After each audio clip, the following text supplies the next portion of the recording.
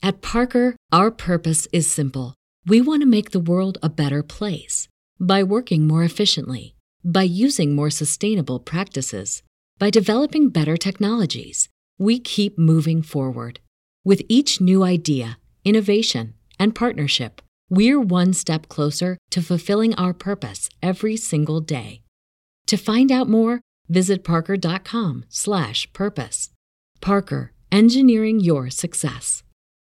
As humans, we're naturally driven by the search for better. But when it comes to hiring, the best way to search for a candidate isn't to search at all. Don't search, match with Indeed. When I was looking to hire someone, it was so slow and overwhelming.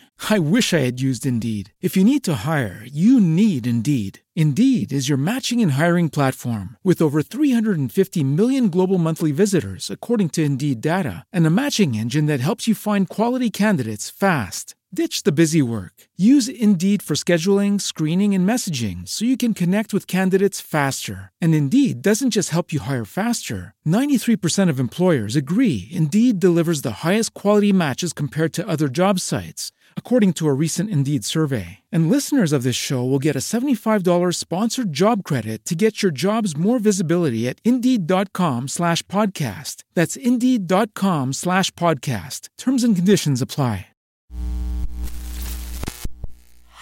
This show is brought to you by The Makery, the podcast network for makers.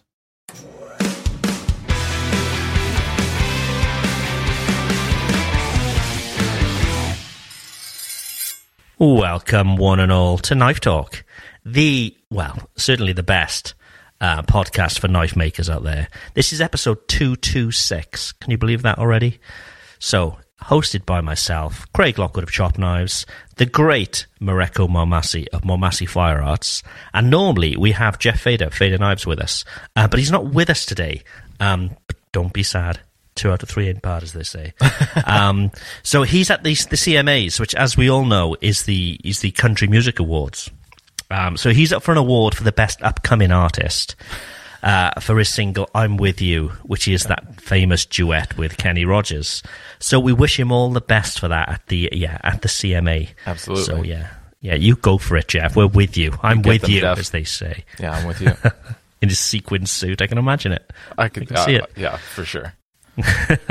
How are things, Mareko? You good? Doing good. Yeah, nice stuff. It's pretty straightforward.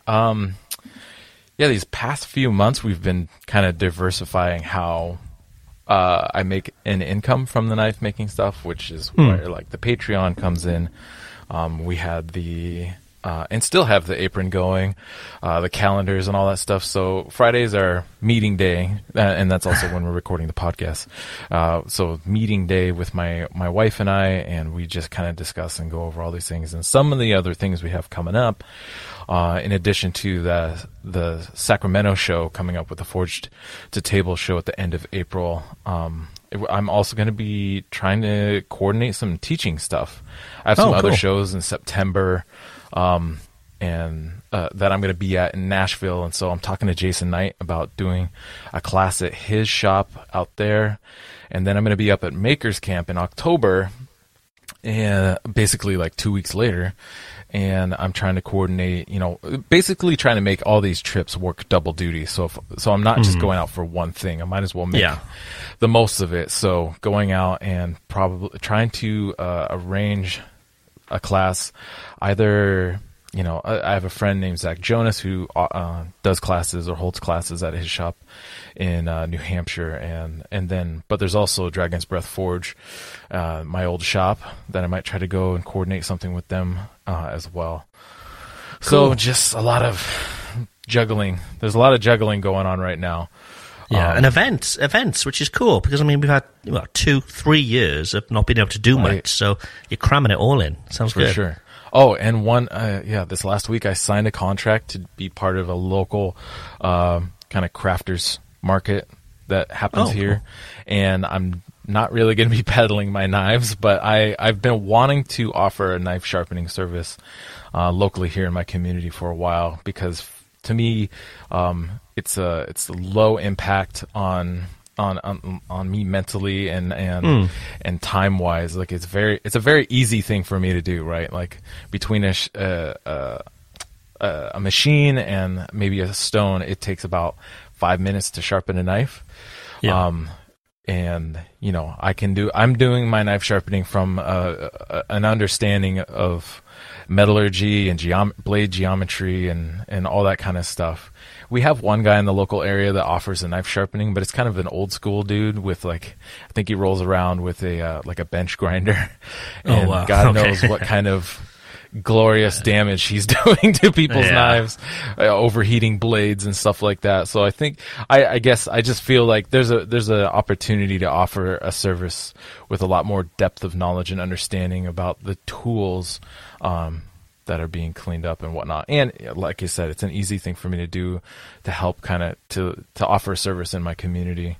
Yeah, and it's like visibility too, isn't it? It's like, it's being out there, it's meeting people, and yeah. Well, and I grew up in this town, and so it's kind of stepping back into not a role as a community leader, but just being more kind of involved with the community. You hear Jeff talk about all the different things he does in Peekskill and in Westchester, and you're playing music at these various venues and stuff, or have been, and so I've been wanting to, honestly, I've been talking to my wife about doing offering a sharpening service for a couple of years, but again, just like one of my biggest problems is I have too many ideas and too many things I want to try to do. Yeah. And that was just this one actually requires my time, and so it has been put on the back burner because I actually have to physically be there, and that creates a lot of challenge just between balancing life, knife making, and family and all that. But like you said, low impact stuff. It's it doesn't require much thought beforehand. It's just rocky. What, you doing it like from a van or like from like a stall? What kind of setup do you have? It'd probably be like a stall with like a pop-up tent or something like that. Cool. And I with the Broadbeck, I can just run it off of a 110, and for the sharpening, like a 110 volt extension cord, and because I'm doing the sharpening at such a low power usage that it's not going to burn anything up, and so I'm usually down at like 20 or whatever. On the dial it says around 20. That's usually where I'm at when I'm sharpening, because again, I'm trying to preserve the heat treat of the knife and the integrity of the tool. So that's a fun new thing that I have coming up. But you're really going for the food trucks, really, aren't you? There's always good food trucks at those kind of places. I am. That's exactly it. In fact, I hope they come over and ask to get their knives sharpened, and then they turn around and bring back some food. That's really, I'm always, if you offer me food, it could be, I've done some ridiculous things for some for food, for some slices of pizza and some beer. Help people move their entire houses. No, that sounds fun. Yeah, especially with summer coming as well. Getting out the fresh air as well. Sounds lots of fun. Yeah, absolutely. How about you? How's the past week been? You got a new baby in the house. I hate this bit of the show because for me it's always doom and gloom at the moment. It's real life, man. It's real life. But so chickenpox has come. The pox has reached us this week. Oh boy. The twins are taken down with that, so they're off school. And we're obviously trying to, keep the new baby from them. And, you can imagine 3-year-olds and a new baby. They want it on its lap all the time. So, it's trying to split them up. Also trying to get this house in a reasonable shape. Now, we are in full-time now. We're out of the other house. Oh, all our congratulations. stuff is here in boxes all over the place. Does that stress you out? More than you're the kind of person that moves into a place and everything has to immediately be unpacked and in its place? In my mind, that's what I want. I didn't realize until having kids that the thing that stresses me out more than anything else is like mess and untidiness. Sure. And it just makes it weird, but it makes me tired because I almost like give up. I'm just like, well, what's the point? Mentally fatiguing. Exactly. And we find if we tidy a room, I sleep really, really well. Sure. But we're at that point again where everything is just back in boxes and back over to this new house. So it is quite stressful. But we have managed to get some shop time in, which is good. Oh, that's good. Not productive time, but setup time. So okay. I've got this new shop. All my tools are now in. The electrics are all wired in. So today I was literally like bolting things down to counters and things like that. You know, this is literally the final countdown. So I can't wait for you to do a tour. I remember seeing the tour of your pub. I hope sometime soon you'll be doing a tour of your new shop. Of the workshop. It isn't impressive as the pub, unfortunately. I had all these grand ideas, but you know, everything has come last to the house, really. So it's gonna be functional to begin with, and you know, from there we can work on things. So it's just one big open, where it's going to be, you know, 3 different rooms. At the moment, it's just one huge open space. Sure.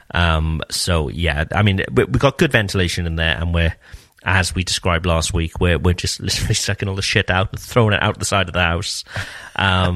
So it's going to be a nice place to work. Nice, you know, big sort of volume, cavernous place. You know, really high ceilings and so on. So yeah, so I'm pretty stoked about that. So yeah, it's all good. And we've had like summer today. I've been out in a t-shirt. I've been in the garden with the kids in a t-shirt. It's just like, yes, it just cheers everybody up, and it's fucking great. That's Love great. it. Yeah, absolutely. We've had the same actually recently. We've had a yesterday, and then a couple days prior were beautiful summer days, and at around 65 degrees Fahrenheit. I don't know what that means. I think 17, 18, maybe. I think. Yeah. Let's see. But I'll just convert. It's 18. Yep.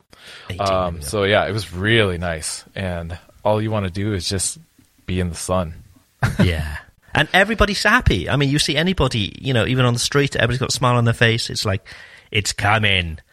Yeah, it's all good. Don't worry, people are people, though. They're very. I'm sure people will start going back to being their shitty selves again. Oh yeah, yeah. Shitbags will return. There's no point. Yeah, grumpy, no doubt.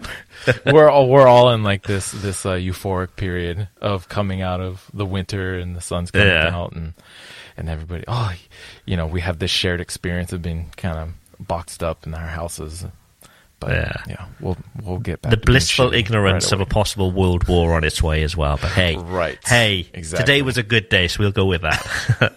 Exactly. Okay. Have you? Knife Talk is spot. Oh, sorry, go for it. I was just going to ask if you found a good spot for your even heat. I have. Nicely shoehorned in there. I have actually, yes. So the barn has got these huge, like, they're probably 2 foot thick stone walls. Wow. So the even heat is like in a corner of one of them, and the whole idea is it'll radiate a bit of heat out for me as well. Sure. In those winter months, but it's a really nice, cool space for it. So yeah, it's all good, And talking about even heat, Knife Talk is sponsored by Even Heat, the manufacturers of the finest heat treat ovens available. To find your next oven, go to evenheat-kiln.com. Oh, you could always go to knifetalk.net/heat and get money off, and why wouldn't you? So if you go to knifetalk.net/heat, that'll take you to Soul Ceramics, who are a distributor of Even Heats. You'll get $75 off, and you'll get free shipping in the US, and you can spec it out exactly as you would with Even Heat. So that's the way to do it. And, you know, whilst we're talking about shops and, you know, setting things up and that kind of thing, we can talk about Combat in just a second, because they're obviously sponsors of the show. But this sort of shoehorns in a bit too.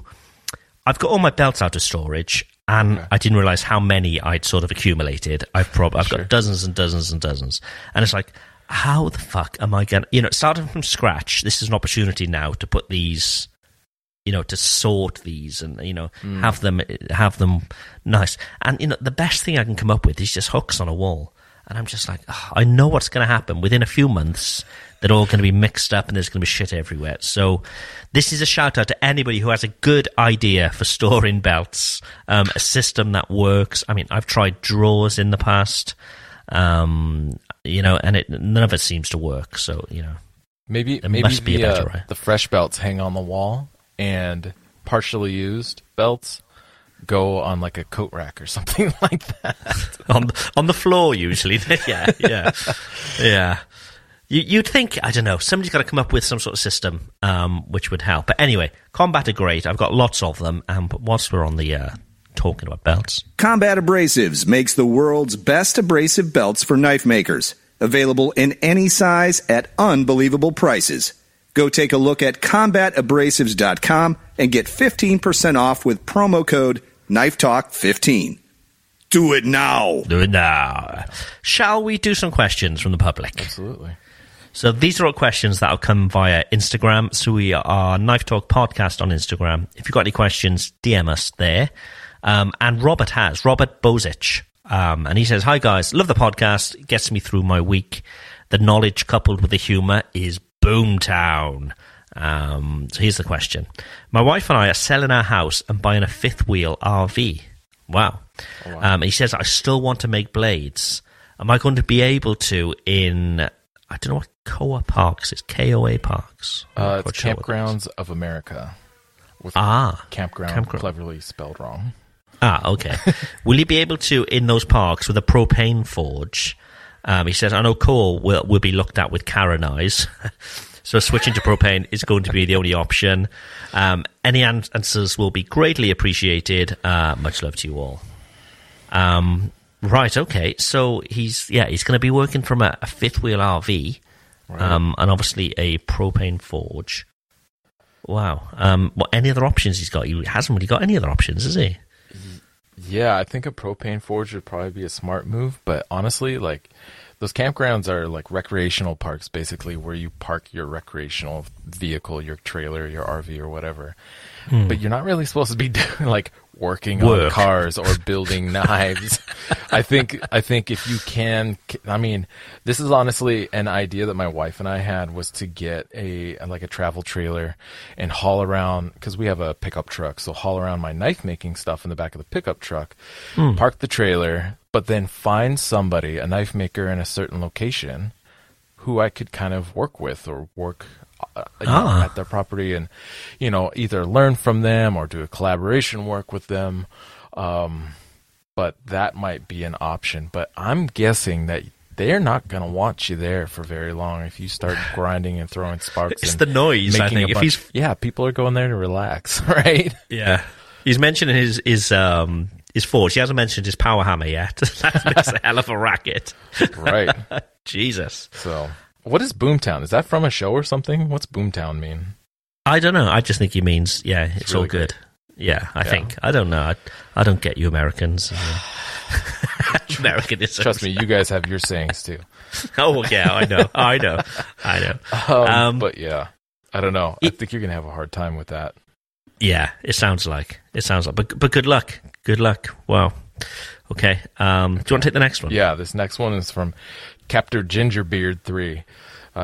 He says, "Guys, quick question. I just made my first knife out of spring steel. How can I treat it to keep it from rusting? Thanks for the great work." Congratulations, first of all, on your first knife. Yeah. Stop it from rusting. I mean, oiling is a classic. What do you think, Mareka? You could dry it off. I mean, it's a novel idea, but keep it dry. Keep it dry. Keep it oiled's good. Waxing is always a nice move, especially with if it's a hard use knife, because I'm guessing this probably isn't a chef's knife out of spring steel. Yeah. Although you could make a chef's knife out of spring steel. So there are waxes. For culinary knives, I would use something like Axe Wax. That is food safe wax. But if it's a hard use knife, like a Bowie or a Hunter, I would use something along the lines of like Johnson's Paste Wax. That actually creates a pretty surprisingly durable finish. And then either continue waxing it from time to time or just hit it with oil afterward. But yeah, those spring steels, especially if it's a recycled material, are not of the highest quality of, like, say it's 5160. There are actually different quality grades of 5160. There's knife steel grade, and then there's the stuff that goes underneath your car, and they are not the same. And so I think the lower grade or lower, I guess, purity that ends up underneath the car for spring steels, while they could still make a decent tool, they have a stronger propensity for rusting. Yeah. Yeah, so. I'd also say don't be too hung up on it. I mean, Sure. It's your first knife anyway, but you know, maybe it's a case of you want to keep it, you know, because it's your first knife. So if that's the case, maybe get a sheath or make a sheath, Sure. Oil it, and you know, it'll store beautifully. Yeah. But I mean, if it's a knife to be used, use it. You know, yeah. Let it's it all get good. a little shitty. Yeah. I actually don't mind that. As long as it's still cutting, whatever. Yeah, Personally. Personally, yeah. If it's a knife that I'm using, I like it to be used. You know, I want it to have the scars of that. But yeah, it's all preference. The next one is from J. Dayella, I think it is. Sure. Question for Knife Talk: if your shop burned down and you had a blank slate, would you stick it out with knife making and rebuild the shop, or would you take the insurance and run? Or he says, if a shop burned down, what's the first thing you would get to rebuild, and what's something you'd be happy has gone? And Jeff is actually live from the awards. He's put a note here that I think this guy's shop actually burned down. Oh, Christ. Which is fucking terrible. It's so scary. Oh, man, I feel for you. Yeah. But yeah, if your shop's burned down, you had a blank slate. First, well, okay, let's take this in stages, Mareko. Okay. Would you stick it out, or would you take the money from insurance and run like fuck? Will they give you the money if you don't reinvest it? I guess they probably should. But yeah, I would. I mean, like I think I've mentioned before, I don't really have much else to fall back on. Before I was making knives, I was washing dishes and prepping in restaurants and kitchens, so that's not exactly what I want to go back to from where I'm at currently. Yeah, so I would stick with it. Would you? Yeah, I would. And even if money wasn't, you know, even if I didn't have to work, I think I would. And I've noticed that massively over the last sort of 6 months. But you know, we've moved twice now in the last 6 months, and obviously having new children as well. I find if I'm not making something, I get irritable as shit. Sure. So if I was just at home with money to burn, with nothing to do, I'd be miserable as hell. I'd need to be making something. So yeah, I certainly would be. Maybe the pressure would be off, and maybe I'd make slightly different stuff. But yeah, I definitely still would be, without a doubt. Honestly, I feel like a lot of people think that the goal in life is to make enough money so you don't have to do anything.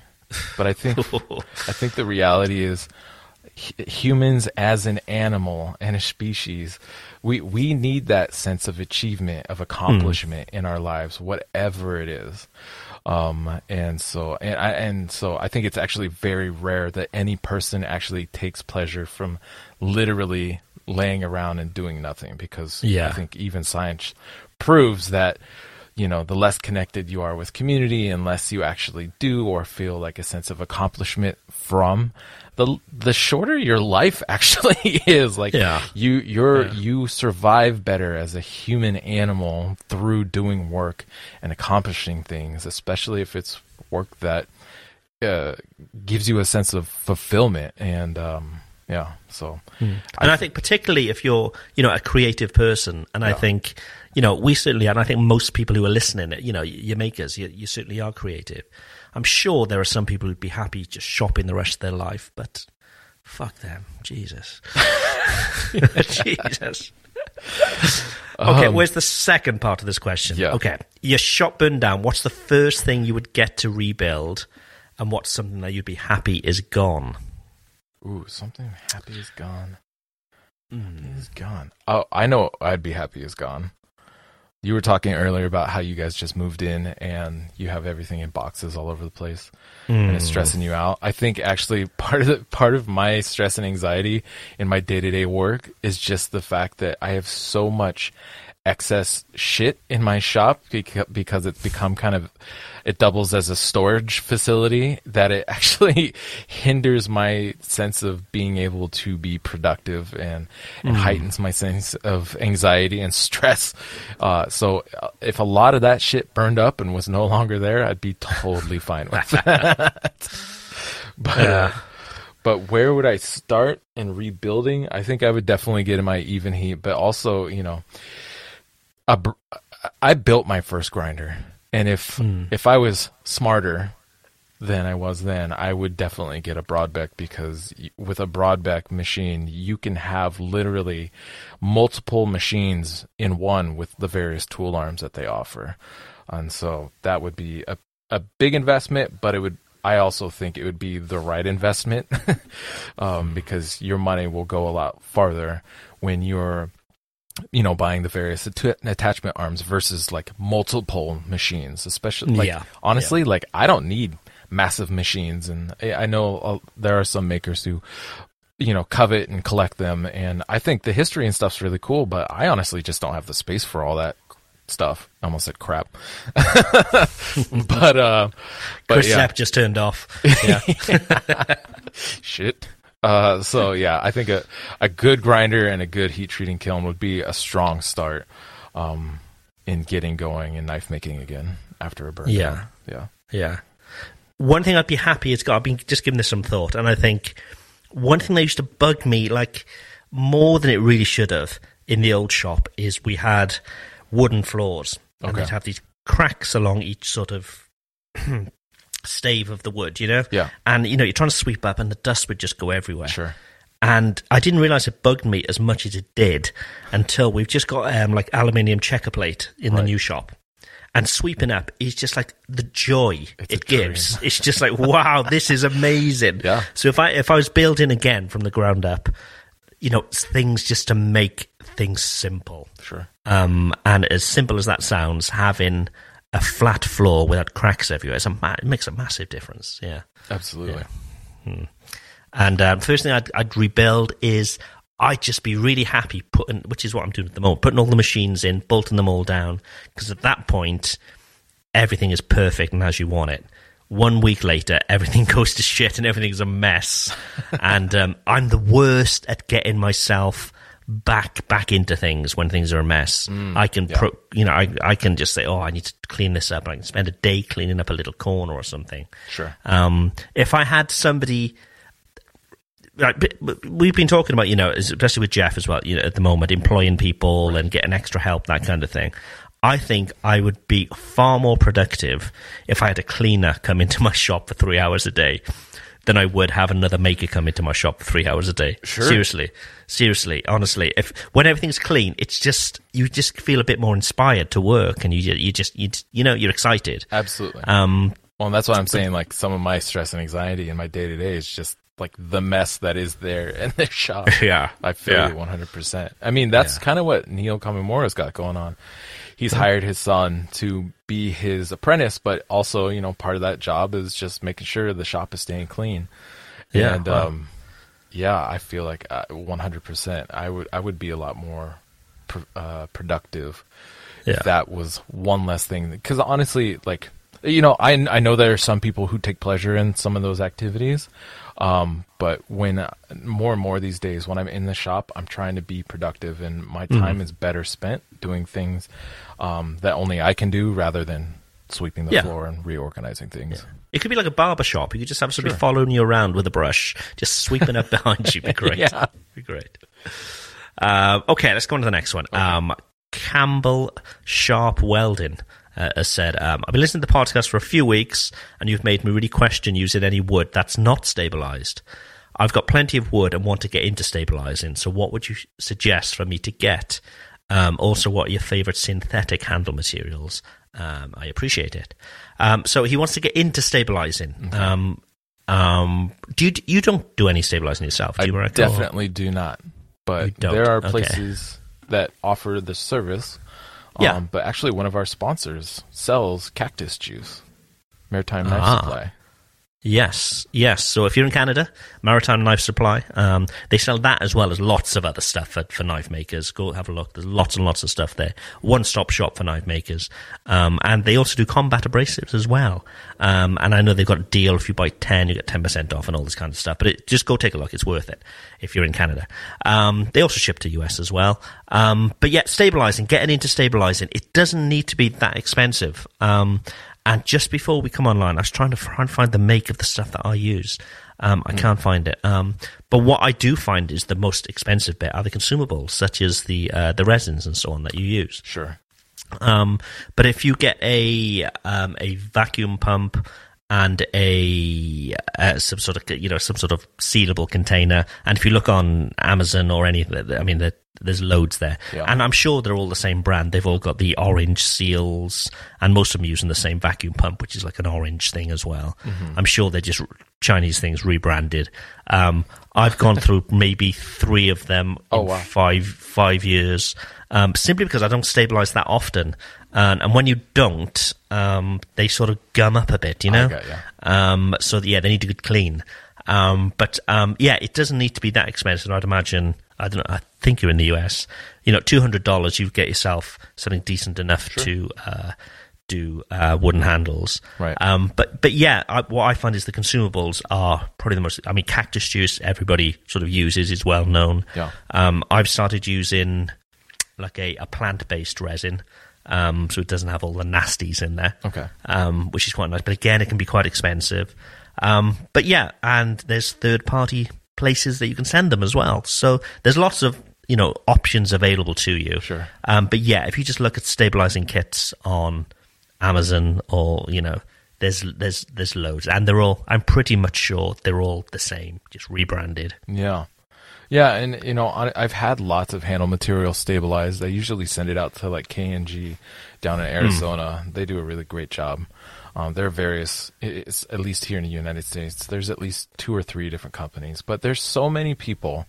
And I thought I wanted to get into it, and I was like, I'm going to save so much money. But I realized that I'm spending so much time with, procuring the wood and breaking it down and you don't have to do much when you're letting it season. But when you get into the stabilizing process, there's a lot involved with that. And I'm just like, this isn't what I'm not passionate about stabilizing wood. Why the fuck am I thinking I want to try to do this? I'll just let the people who are good at it do it. And I'll support them. And so that makes a lot of sense. Yeah. You do what you're best at, and let others do what they're best at. Yeah, for sure. Yeah. All right. Go ahead. You got more you want to add to it? No. You go for it. Okay. This next one is from Brandon Ulick. He says, "No, Ulick. No, Ulick." Can't remember if I've asked this before or not.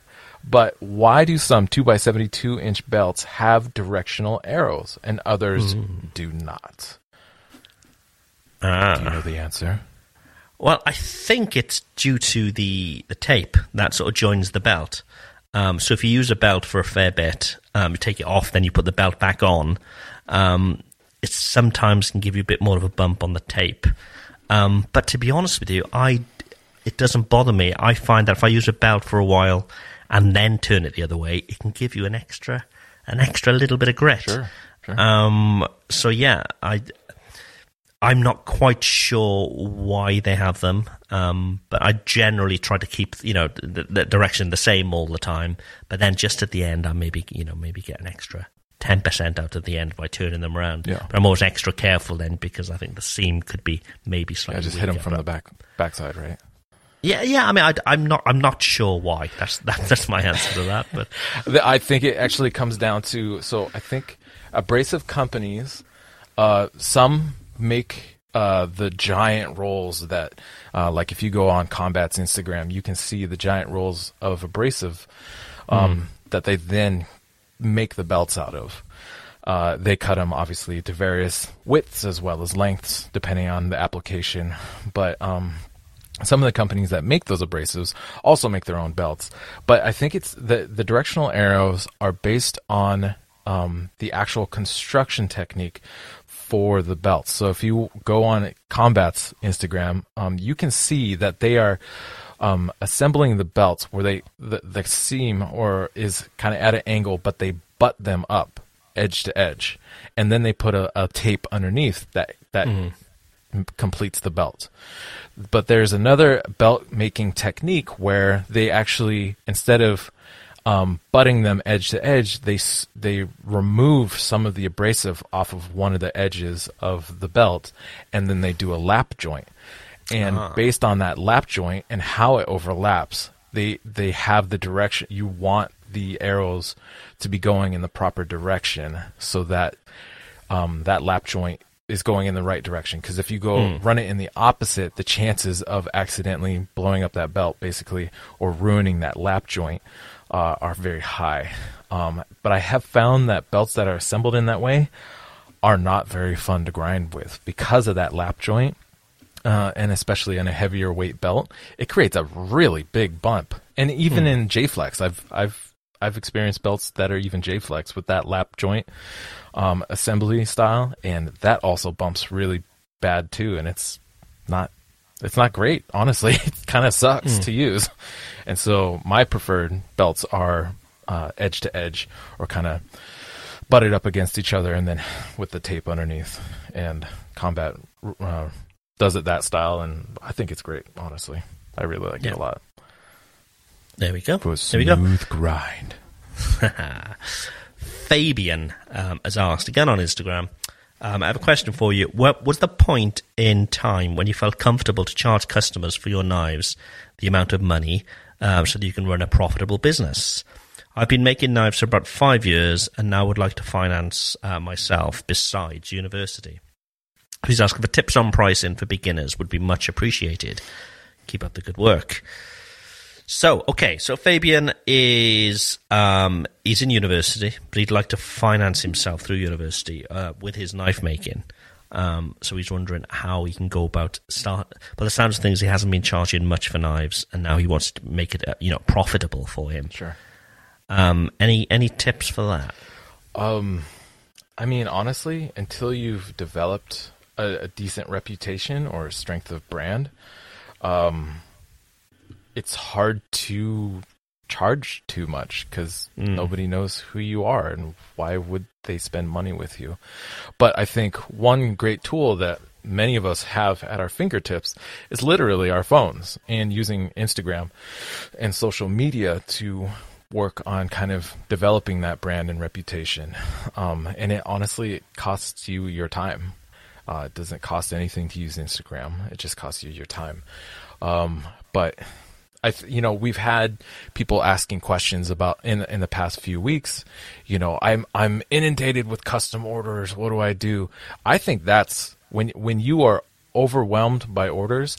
That is when you are in a position to use a simple economic principle of supply and demand and start pushing up your prices, and that will slow down the number, or I guess it kind of, I don't know, if you look at it like a faucet on a hose, you're kind of just snugging up the faucet basically a little bit. People are still going to be saying yes, or they're just going to be the ones who are willing to pay more or can afford to pay more.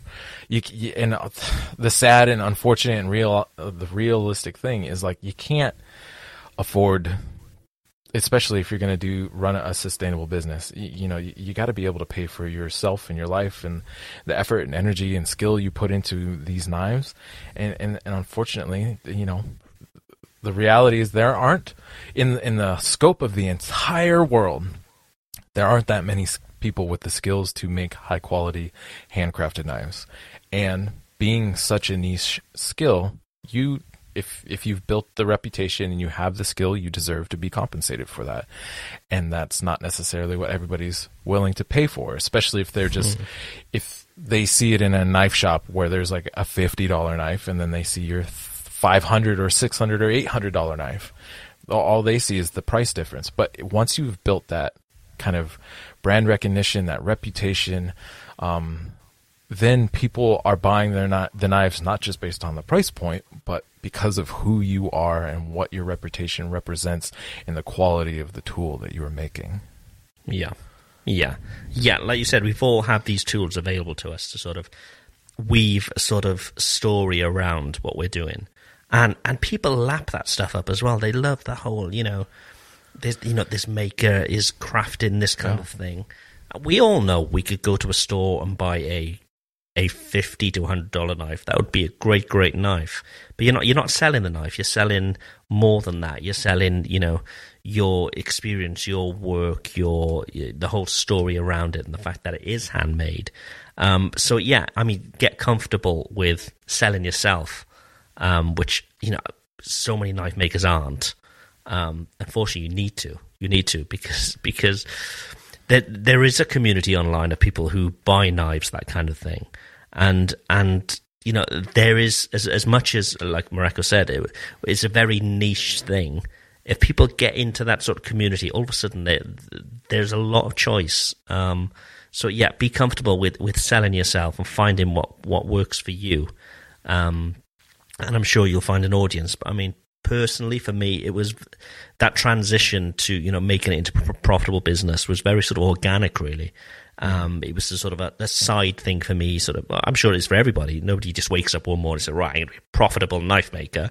It's a side thing. It's you know, maybe a hobby, and you start enjoying it. And you start selling to, you know, family, friends. Then more and more people hear about it, and more people are buying. And there comes a point where, as Mareko said, where you need to cover your costs and make that decision. Right then, this is what I'm going to be doing. My costs need to be covered. I need to not only cover my costs, but actually make a living out of this as well, and, you know, be able to pay bills and be able to have a life out of it as well. So it is difficult, and for most, it's a slow burner. Sure. So yeah, just get comfortable selling yourself, selling your story, finding out what's unique about your knives, and yeah, keep on grinding, and I'm sure it'll come. Well, and to add to what you're saying, I honestly don't think a slow burn is a bad thing. I think a lot of people they want to get into knives and then within a year be really well known and sell their knives for lots of money, and that, I mean, obviously that would be cool and great, but by starting small and building up over time, you get to build potentially a grassroots following that has followed your journey all along the way, and they get to be the people who, you know, when you first started out, they bought a knife from you for a couple $100 that now is maybe a couple $1,000, you know, who knows where it goes. But additionally, another way to build reputation and kind of like awareness of your work, especially if you're doing quality work, but maybe you struggle with doing the social media aspect, it might make sense for you to work with a purveyor, especially if you're doing good work, because that's kind of they take a cut, but they're also doing kind of the business and advertising, and because they already have an established collector base, they have the reputation and the respect that they know what to find. It's almost kind of like a gallerist in a way, which I feel like Jeff would maybe potentially be against, but fuck Jeff, he's not even here. He couldn't even show up today. Fuck you, Jesus. Jeff. By the way, thanks for not showing up. Have fun at your gala or your award show and fancy drinks and stuff. You rhinestone cowboy. Yeah.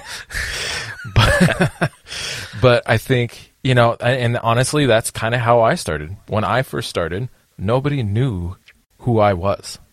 Even though I had worked for a maker, Bob Kramer, who had a massive reputation, nobody knew who I was. And so, but I was doing good work. And so I got started by working with a purveyor of knives, and you know, they did take a cut because they also need, if they're selling retail, they need to have some sort of markup. Otherwise, their business isn't sustainable. But they helped establish me as a quality maker and a quality product. And then my reputation started to build up from there.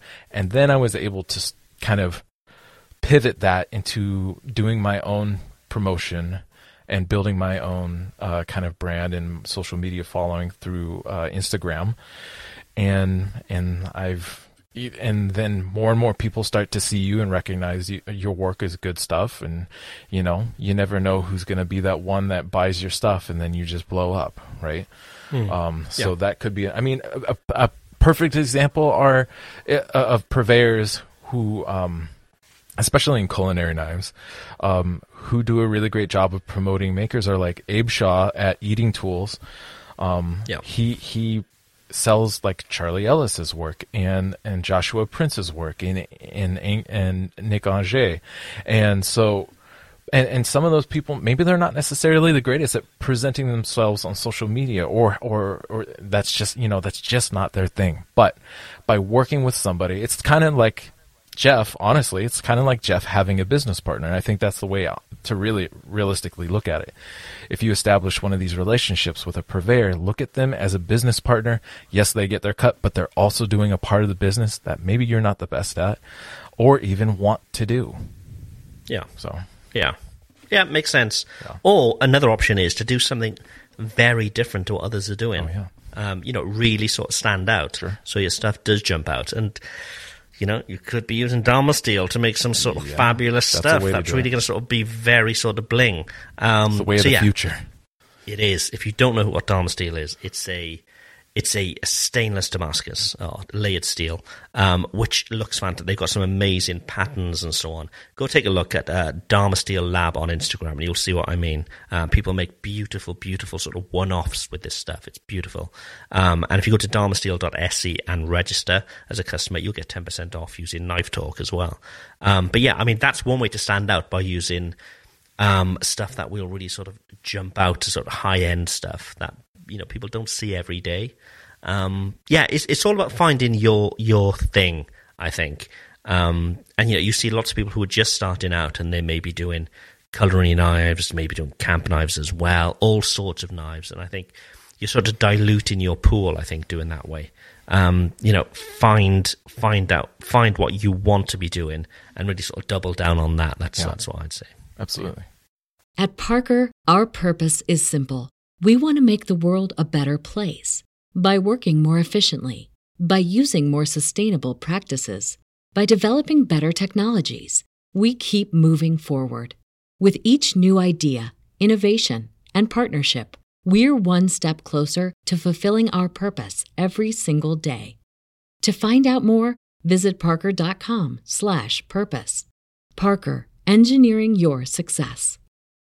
As humans, we're naturally driven by the search for better. But when it comes to hiring, the best way to search for a candidate isn't to search at all. Don't search, match with Indeed. When I was looking to hire someone, it was so slow and overwhelming.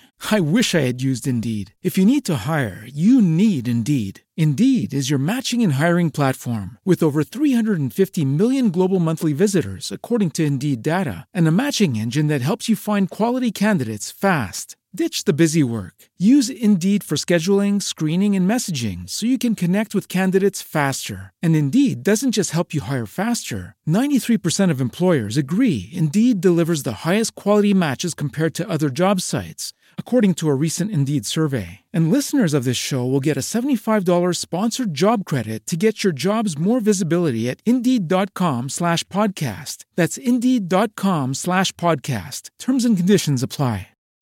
Absolutely.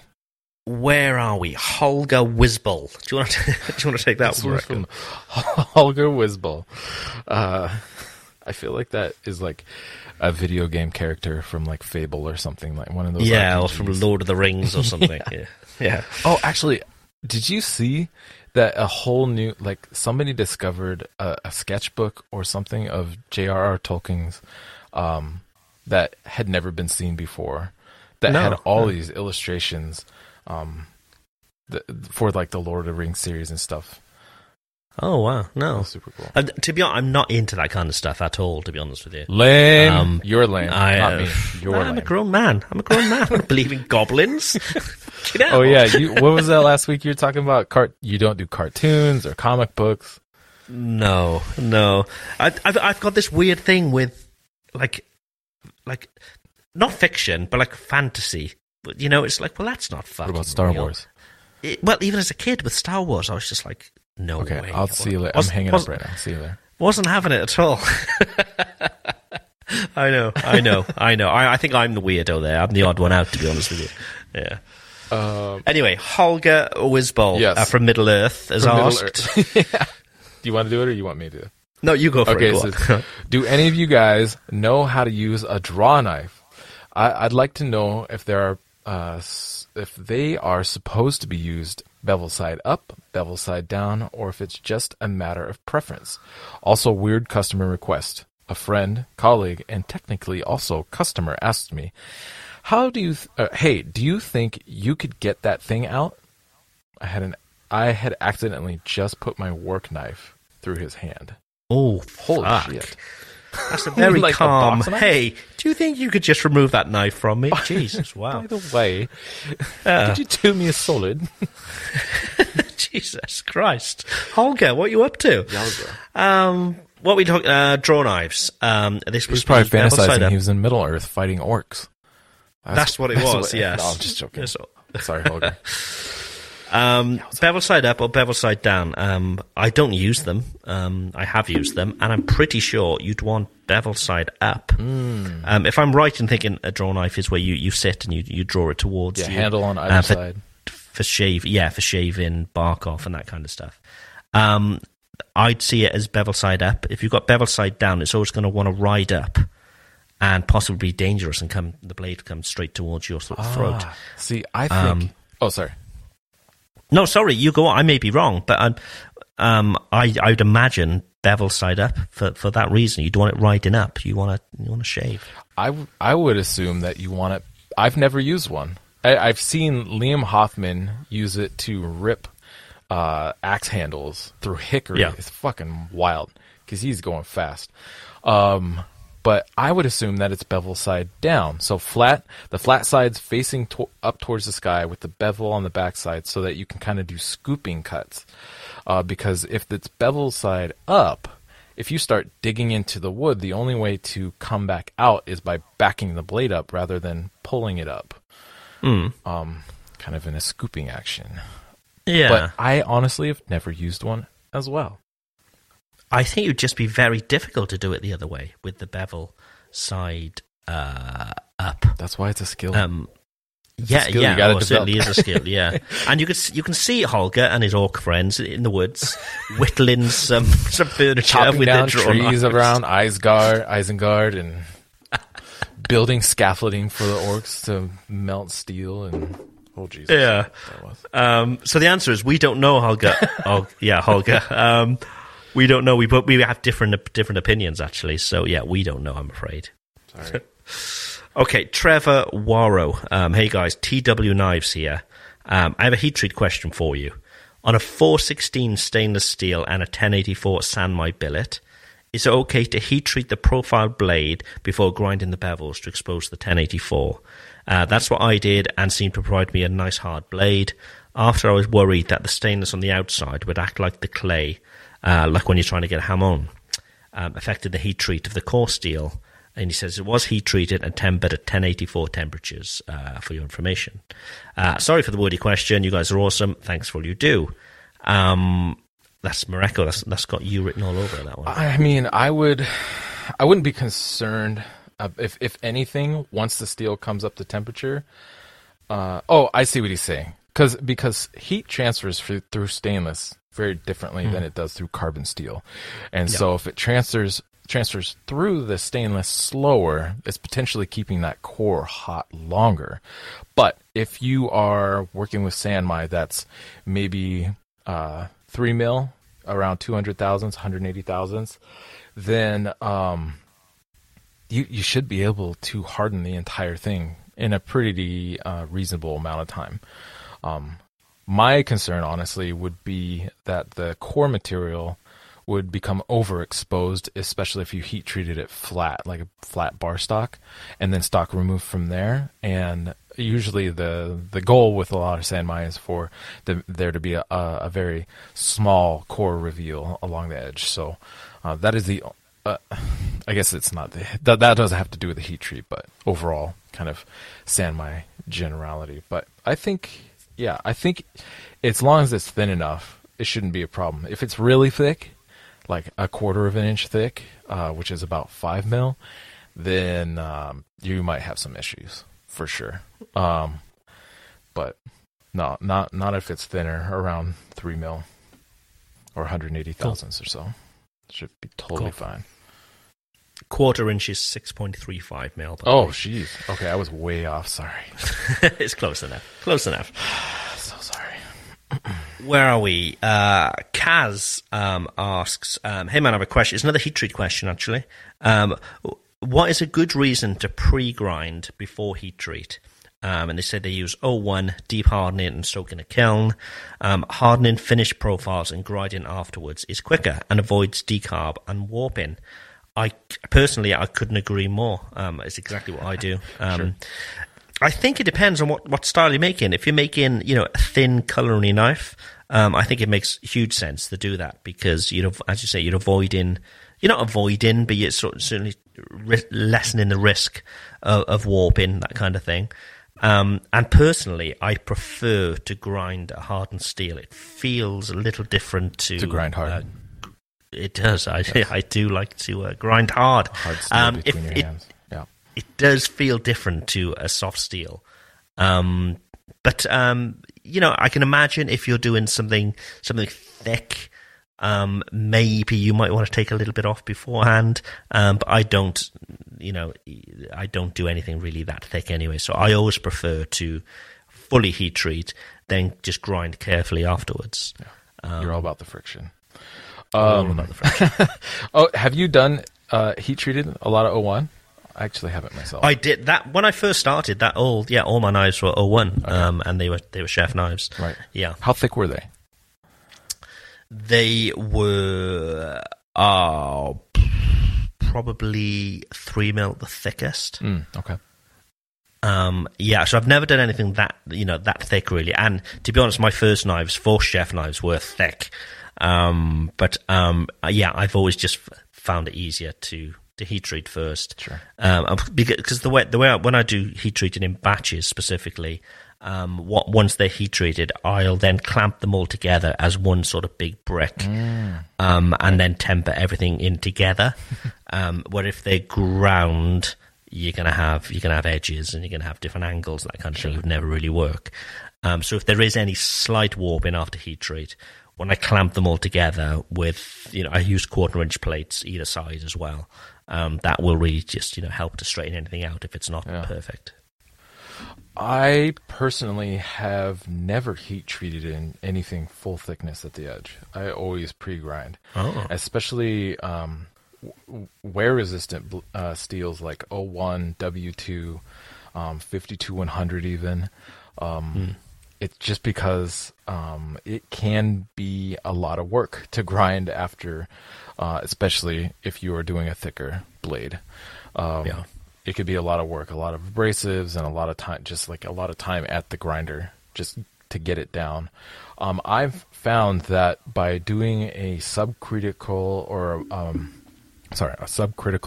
anneal before my final hardening helps reduce to basically completely avoiding any kind of warps in a blade that has been pre-ground. And you can learn more about that from Dr. Lauren Thomas's Knife Steel Engineering, or is it Knife Steel Engineering? Knife Blade Engineering?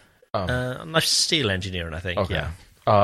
About how that subcritical anneal or temper anneal is what he calls it sometimes as well, where basically you are over tempering from a martensitic structure. So you fully harden the blade, then you bring it back up to like 1200, 1250 degrees, and then you temper it for about an hour, and then you do your final hardening from there, or you do some machining and then do your final hardening from there. But I almost never have warping issues when I do that process. And that way I get to grind the blade basically completely soft, which saves me a lot of time and effort at the machine. And then I go into my final heat treat and it comes out great. But it also, maybe, some people have different limitations on what they can achieve in their shops, whether they have a temperature control kiln versus doing a forge. That will very definitely limit your ability to do a temper anneal like that. So that's what I got. So I suppose, again, we differ on opinions there, but there's no right or wrong way. I suppose that's what we're trying to say. Sure. And cool. If the material's thin enough, like closer to 1/8 of an inch thick, sure, harden full thickness all day and then grind from there. That would be a dream, honestly. But if it's thicker, like around 200 thousandths of an inch, I would definitely do some pre-grinding before my heat treat on something like that. Gotcha. Okay, I want to tell everybody about Texas Farrier Supply. They've been a sponsor of the show for a long, long time. And they're great, again, one of those one-stop shops where you can go and buy everything that you need if you're a knife maker. But one of the really cool things is that they sell Indasa Rhino Wet, which we all love. So when it comes to hand sanding, which is the bit we all hate, it makes sense to do it with the best stuff. So it's Rhino Wet by Indasa. It's going to save you time and money, and it just I wouldn't say it makes it a joy, hand sanding, but it makes it less of a horrible chore. Sure. So yeah, if you're looking to lighten the load when it comes to hand sanding, you want Rhino Wet by Indasa. It's the best place. It's the best stuff. And they sell it at, as I say, TexasFireSupply.com. If you use Knife Talk 10, you'll also get 10% off your order there as well. So go take a look. Fill up your basket with Indasa Rhino Wet, but have a good look around the store. They've got lots of stuff that you may not even know that you need as a knife maker to make your life that little bit much easier. Go take a look. Okay, we're rattling through questions. Do you want to take the next one, Marek? Absolutely. It is from Paul Jansen. He says, excuse me. I got a question, probably more for Mareko. I started making Damascus and Sanmai, but don't know how to finish the handles. I've always glued the handle and then shaped it, but now I'm grinding the finish off. I've tried the Q-tip dipped in acid, and it didn't work for me. Is there a better way to get the handle on and shaped and still keep the pattern? Okay, so it sounds like they're making knives out of Damascus, but they're probably non-integral, but with a full tang, and he's etching it, but then sculpting the handle, and it's taking the pattern off.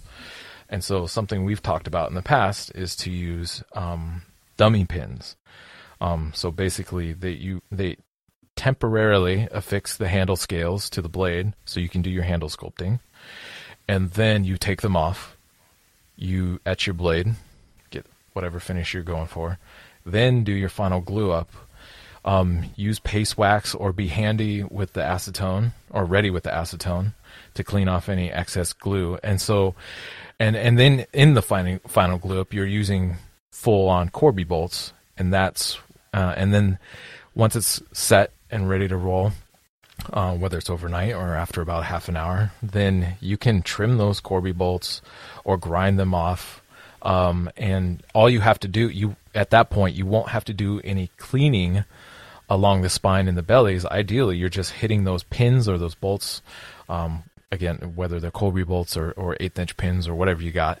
And you don't have to hit the spine at all. You're just cleaning up those pins and finishing those out. And you should be in a good spot. There we go. So if you're not sure what we mean by hidden pins, let's say you're using Corby bolts, just cut them a bit shorter. Right. Sorry. Use something like a Dremel or maybe even a file, and file a slot in there so you can unscrew them later. Finish the knife, take them off.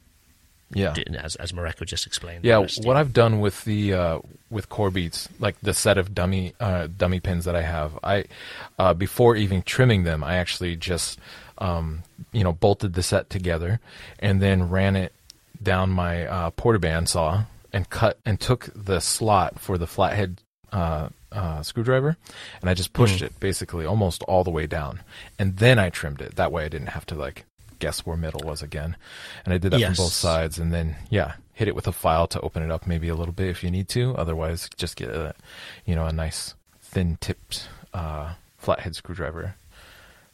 But you just need it on there tight enough to just hold things together while you sculpt the handle and then take them off. Yeah, but there we go. That's it. There we go. That's it. This next one, I've just sort of pre-read it, and I think Dave has got to be the greatest salesman in the world. Okay, I can't wait. Just listen to this for a first line. I am not a knife maker, but I've been asked to give a private knife class to a guy as a surprise by his wife.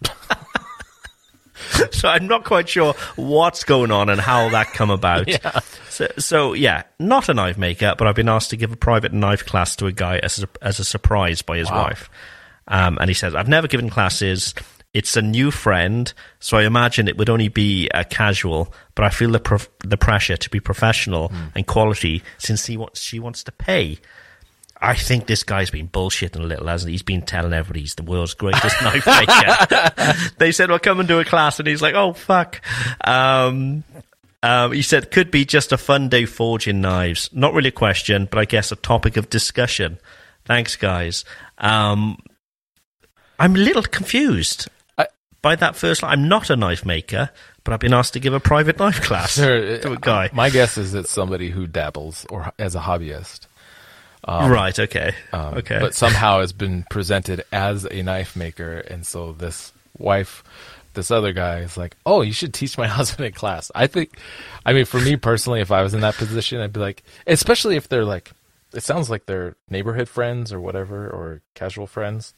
Yeah, well, it's a new friend. It says it's a new friend, so I imagine it would only be casual. Yeah, so, I would just be like, why doesn't he just bring some beers over? We'll hang out and, hit some steel or grind on some steel. But I wouldn't feel comfortable. I've been making knives for almost 9 years, and I don't feel comfortable teaching classes, honestly.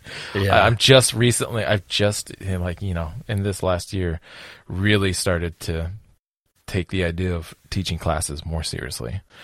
So I've got another take on this. So okay, let's hear just it. reading through it again, it says it's a new friend, so I imagine it'd only be casual, and this is by the wife, remember. I think they're fucking swingers. I think she's saying, come on round, bring your tools, and it'll be that whole, oh, there's a knock on the door. Who could this possibly be? And they're at it, And I think that's what's going on, Dave. Be very wary. That's all I'm saying. It sounds like the start of a very low budget pornography. It does. Sorry, Dave. Sorry. Or not sorry. Maybe it's going to be great for you, Dave. Who knows? Maybe. Yeah. Dylan Wesk, I think that's how you pronounce it, as just said, I've been having trouble etching my Damascus and San Mai. The 15N20 continues to come out dark and or blotchy. I've taken it up to 1500 grit. Maybe my acid mix is too strong, or at 4 parts water and 1 part ferric. Mm-hmm. So what do you think, Mareko? Trouble etching? Yeah. So 15 and 20 can pick up staining very easily. One, if the lines of the 15 and 20 in whatever pattern you got are too bold, bolder than about 1/8 of an inch, they will start picking up coloring in both ferric as well as coffee. There's something about that just being too much of a gap of material to keep it bright. So if you're designing or making a pattern, try to think about how bold are these lines going to be, because if they're too bold, the 15 and 20 is probably going to pick up coloring that I don't want it to pick up. The other thing I've experienced is that if great, good for you taking it up to 1500 grit. I think that is definitely not necessary. I actually personally only hand sand my Damascus up to 800 grit, and kind of an industry standard is 400 grit. And if you burnish the surface of your material, whether you're at 400 grit or you're at 1500 grit, you're kind of closing the surface. So instead of having fresh abrasive that cuts and is removing material, it's instead burnishing or smearing that surface. And I think of it as like having a drink container or something with a lid on it, and if it's open, then stuff can the acid can etch and do its job properly. But if it's closed, funky stuff starts to happen, and you would think, just thinking about it, it would seem to make sense. Oh, if I close up that 15 and 20 surface by burnishing it and scrubbing it down really hard, it's not going to pick up color. But it actually picks up color more when it's a closed or burnished surface rather than being an open or freshly abraded surface. I don't know why. It just does. That is my experience. But again, I also think 1500 grit is a little bit overkill. It's great for monosteel knives, honestly, and that's kind of the downside of monosteel knives, is that you kind of have to take them to a higher grit finish for them to look nice. Versus, I guess, Damascus is kind of hidden behind the etch of the pattern. But yeah, if you pull it back to maybe 600 or 800 grit and then try etching it again, you'll probably have a lot more success. And when you're pulling your final strokes, just make sure you're using fresh abrasive, not anything that's too worn down or, crushed through. And you should have a nice open surface that the acid will be able to etch properly. I know it sounds completely counterintuitive to have a more open surface or even a coarser grit to get a nice high contrast. But honestly, some of the best coffee finishes I've ever got were when I was test etching a blade after finish grinding off the machine at 220 grit. I put it in the coffee overnight, come back the next day, and it's popping. Extremely high contrast, pitch black and silver. But obviously you can't leave your fancy nice Damascus knife at 220 grit finish, so you got to pull it up a little bit. But yeah, that's why I like, I usually scrub really hard up to 400 grit, and then I pull strokes at 400, and then instead of scrubbing at 600, I follow those 400 strokes with 600 grit strokes, and then I finish with 800 grit strokes. So I'm not even really scrubbing at 600 and 800. I'm only just trying to refine the sanding grits from 400. Yeah. Gotcha. Okay. Well, I'll take this next one from Mark LeBlanc. If you want to look down the list for a nice, juicy one we can finish up with. Sure. So this is from Mark LeBlanc, again on Facebook, on Instagram. And he says, when sharpening by hand, what stones do you use or recommend? He said, I'm not sure, but I think you already got this question. So I don't sharpen by hand. I use a Tormek, which I have done for years and years now.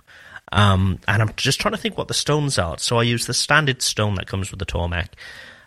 So you have like a dressing tool with it. So I believe they probably run about 600, and then when you dress it, it dresses to about 1200, I think. But then I've also got the white wheel, which is like a finishing wheel, which I believe is 2000 grit. And I've used them for years, and I'm just into that. So I don't really do any sort of hand.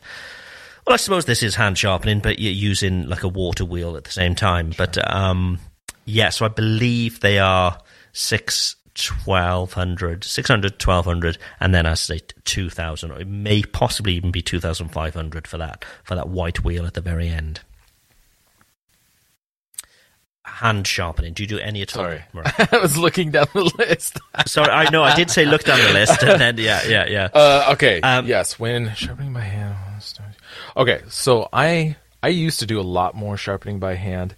I had a king stone, which is actually a pretty affordable stone to get a hold of. I think last I looked, it was about $50 or $60 for about a 2-inch wide by 8-inch long combination stone of 1000 and 6000 grit. And I actually still have that stone. I just don't really use it anymore. I have a new stone. It's an Ardennes Belgian blue stone. They're actually quarried in Belgium, and they're beautiful stones. They're kind of a 4000 grit stone, but they also have these tiny little garnets in them. So you're getting a 4000 grit finish, but you're also getting a mixture. It's not completely 4000. It's kind of a bit of abrasion too. A mixture of abrasion, and it creates some of the craziest sharp cutting edges I've ever hand sharpened.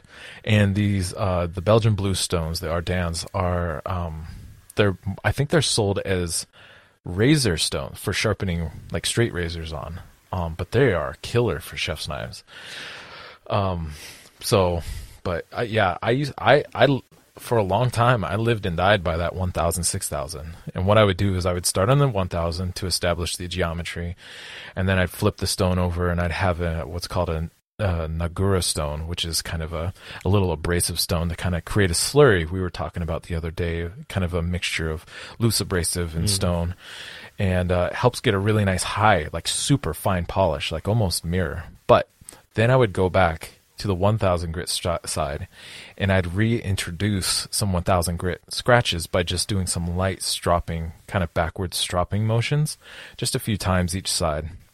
Because for chef's knives, people get crazy and they think they want like a 10,000 grit finish, but that is absurd, honestly, and it's not functional because the micro serrations along that cutting edge are so kind of they cut great initially, but then overuse, especially against a work surface, they're not going to last. And so it's about kind of by reintroducing those 1,000 grit scratches, you have a mixture of 1,000 and 6,000, and the 1,000 grit are going to be a little bit more stout, I guess, serrations along your fine cutting edge, and they will allow your knife to continue to cut more effectively and aggressively over time, and or between kind of honings or stroppings and sharpenings. And so I've definitely become a big fan of reintroducing coarse scratches after taking a knife up to a really high finish. Interesting. Right. Okay. Nice. What did you come up with? Did you find anything interesting? I'm just going to go with this. I was scrolling deep through the list, and I decided I'm just going to go with the next one, which is from Thirsty Works Knives. So it says, last week you talked a little about the value of a thin kitchen knife. I have now made a handful of kitchen knives, and I'm progressively getting more comfortable making them thinner. My first one is embarrassingly thick. What would you say is your ideal run-of-the-mill chef's knife spine thickness and profile length? Thanks for all the helpful content. What's your go-to thickness at the spine and length chef's knife? As she says, around sort of 2 mil for my spine thickness, and profile length, anything between sort of 5 and 7 inches, I suppose. Depends on what sort of style of knife it is. But yeah, like you, my first knives were embarrassingly thick. I think my first kitchen knives were like 4 mil thick, on the spine, which you could use to batten firewood with, if they were thick. Right. But yeah, anything from sort of depending on the style and what's used for, anything between sort of 1.8 and 2.2 mil. Simply because they're sort of standard sizes that I can get sort of sheet form over here. Wow. Yeah. That is so in the Imperial systems, that is just over 1/16 of an inch, which is, to me, seems incredibly thin. Really? Right. Yeah. Honestly, I don't advocate any specific blade thickness at the spine because I've encountered great knives that are super thick behind the spine, and also very thin knives that are, super thick knives that are thick at the spine but cut like a dream, but also very thin knives made from thin stock that cut like dog shit. But it comes down to that edge geometry. Again, I feel like we talked about this before, but everybody's so fixated on the spine, they forget about the part that's actually doing the cutting work, which is down at the cutting edge. And so you want to push your cutting edge and kind of the material, maybe a centimeter or about a half an inch up from the cutting edge. You want to push that to more of the thinner side, because that is really going to dictate how your knife performs. Because you're not cutting with the spine of the knife, you're cutting with the edge of the knife, right? And so I would focus on your edge geometry, because that's where all the performance is happening. And if you're not sure how thin you can take your material, I often tell people to push it too far. Basically, have one ready to basically destroy or not be sellable. Push it too far and then pull it back. Figure out where that you're never going to know where that edge is, where you're just going to then fall off the cliff. And it's so thin that it doesn't hold an edge, even cutting through, a pepper or something like that, because it's so thin, it's become a foil edge and it starts to deform, ribbon or chip or whatever. So then pull it back and figure out where that is based on that material that you like to use and that actual that thickness. Once you pull it back, I had one slicer I made out of some Damascus, and I'd never done any destruction and really gnarly destruction testing. So I ground the knife like I normally would, what is very thin, and then I chopped into antler with it, which is obviously knife abuse. That's not anything that it would ever actually do. It's not designed to do that work. But I was curious what that edge, that geometry of that knife would be able to handle, and I found that I could actually pull it back to about 20 thousandths of an inch thick, sharpen it, and then it held up to chopping into an antler grate. But I never would have known that if I hadn't done that. You see, I think the key is to understand your tools and what they're really capable of. You have to build some to destroy them, to really understand what they're capable of. But again, when it comes to the thinness of the knife and how it performs, focus more on the edge geometry rather than the spine, because the edges were the work's being done. Yeah, and I mean, I've seen chef knives that people have done, and the grind is almost like a Scandi grind on it. It doesn't go anywhere near as high as the spine anyway on some knives. Absolutely. So you got to think, it doesn't really make too much of a difference then what the spine is. Sure. But personally, mine basically taper from the spine all the way down, a solid taper all the way. But I'm talking a height of about 50 mil generally for one of my chef knives. Right. So you can sort of work out the angle. But yeah, as Mareko said, it completely depends on how that edge is ground, but more than anything else, I suppose. Okay, I think I tell you what, we've rattled through dozens of more than we've done in weeks there. So we've managed to cut down a lot of questions. We've still got hundreds on the list here to work our way through, but we'll get there eventually. So if you have sent us a question, please don't resend the same question. We do have a huge mega list of questions, and Jeff does a lot of work every week of updating new ones and mixing them up a little bit as well. So yeah, no need to resend them, but we will get to all questions in time. But hey, thank you all for listening. We wish Jeff all the best at the award ceremony tonight. I think I'm With You is a great song. His voice really complements Kenny Rogers more than I thought it would. Sure. And maybe if you stick around after the after show, you may even hear a clip of one of Jeff's songs with Kenny Rogers. Who knows? Thank you all for listening. Bye for now. This show is brought to you by The Makery, the podcast network for makers. He wasn't even missed, was he? Let's face it. He does offer a lot of dick joke quips, but... He does. We were quite straight there. We went straight question. We were railing him. It was all good. All good.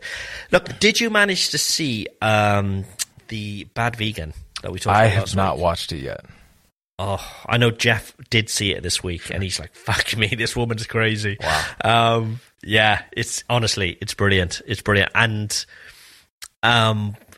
before, rather than go into it too much, it's about this woman who had this restaurant in New York, and people were scammed. That's all I'll say. I won't say who and why and all the rest of it.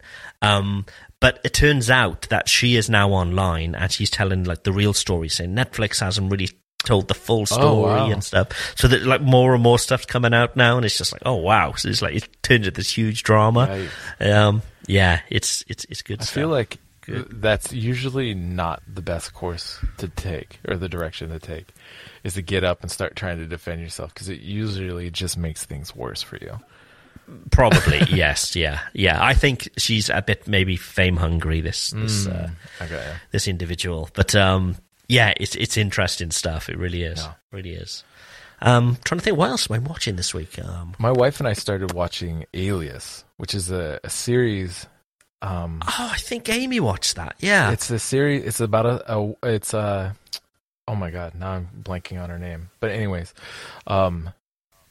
a woman who becomes a spy, and she it's secret from everybody in her life, but then she slowly starts to learn that some of the people in her life actually know that she's a spy, and all are also spies, and just her journey through being a double agent and all that stuff. And I didn't watch it when it originally came out because I thought it was just too cheesy, basically. Yeah. But watching it now, I was like, it's definitely not the worst thing I've ever seen in my life.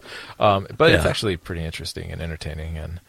And part of the reason we started watching it is my wife went on a trip over to Washington, D.C., and one of the museums, the many museums she went to, was the Spy Museum. So every once in a while she'll pause and she'll be like, oh, at the museum they said about this thing, how long people have when they're shown information on paper, you have like 5 or 10 seconds to memorize it before they literally like set it on fire and destroy it.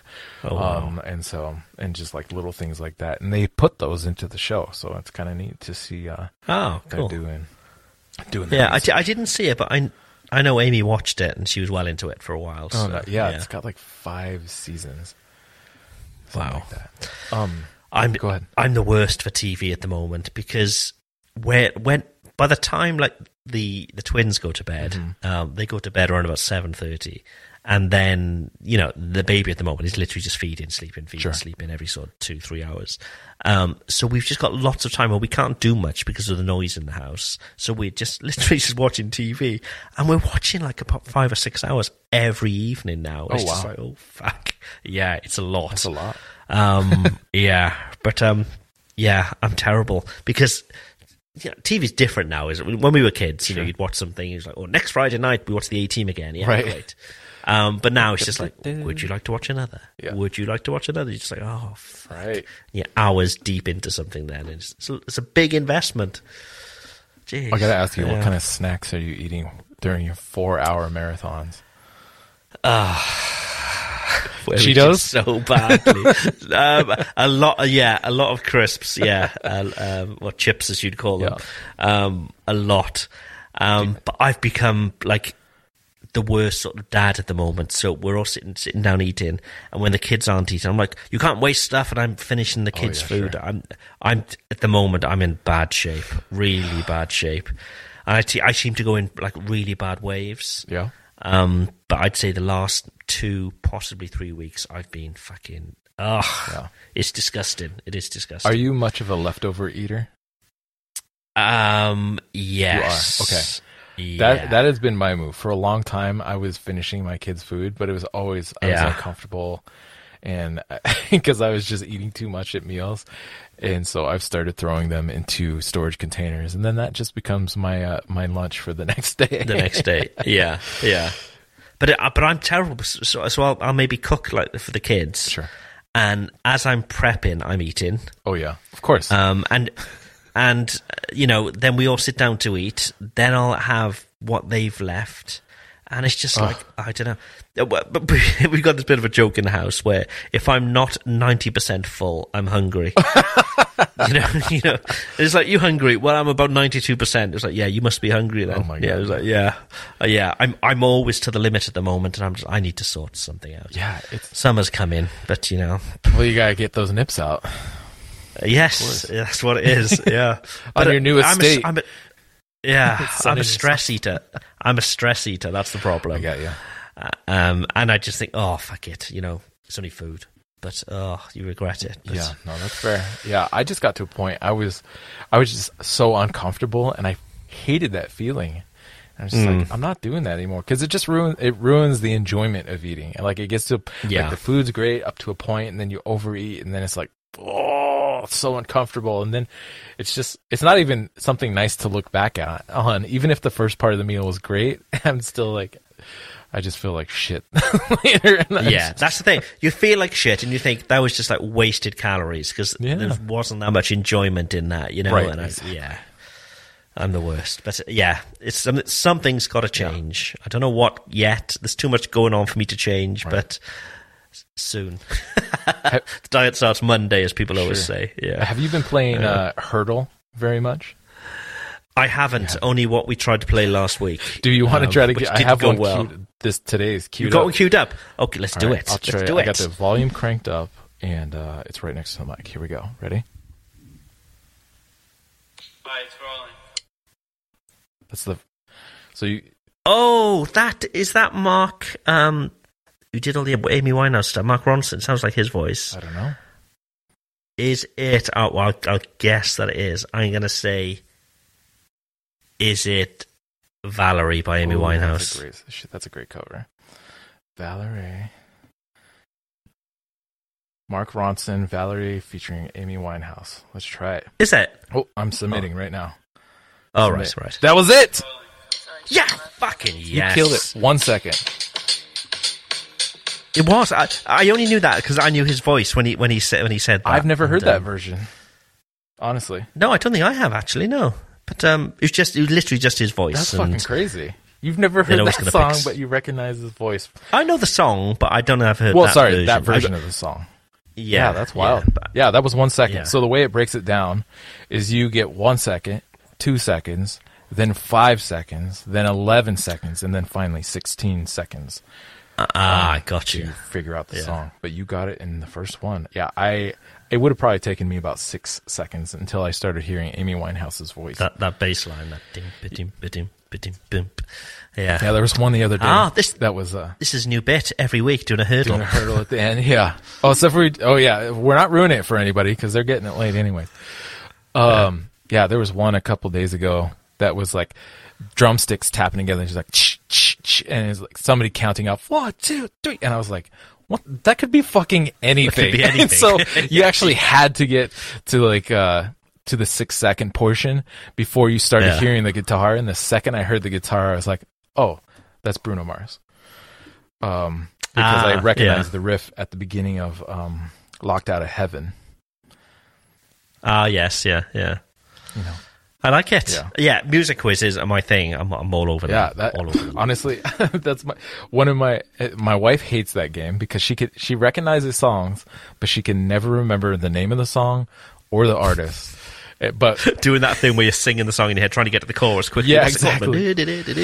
And some things when we were driving more together, we would jump around through the different radio stations, and we would just play like the first couple seconds, would just change the station and then turn it off and be like, what's the song?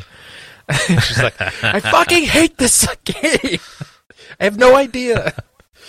But I'd be all over that. And my wife's the same. She's just like, to be honest, she's not really that interested in music at all. Okay. So like, she's just like, oh, Craig, just shut up. I don't care. And I'm like, oh no, do you realise that this bass player played on this and that? She's I'm glad that wasn't a deal breaker for you. Yeah, no, not at all. Not at all. Nice. Right. Well, I think that's the show. That was a good one. Great. That was a really good one. So I'll get this edited up. It'll be out on Monday. Thank you all for listening. The Jeff will be back next week. And remember, get your questions to us, Knife Talk Podcast on Instagram.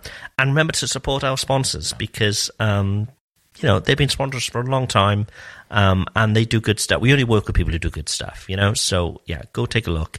In the show notes, there'll be a full list of them. And if you're going to get your stuff, you might as well get it with a discount too. Might as well. Thank you for listening. Bye for now. This show is brought to you by The Makery, the podcast network for makers.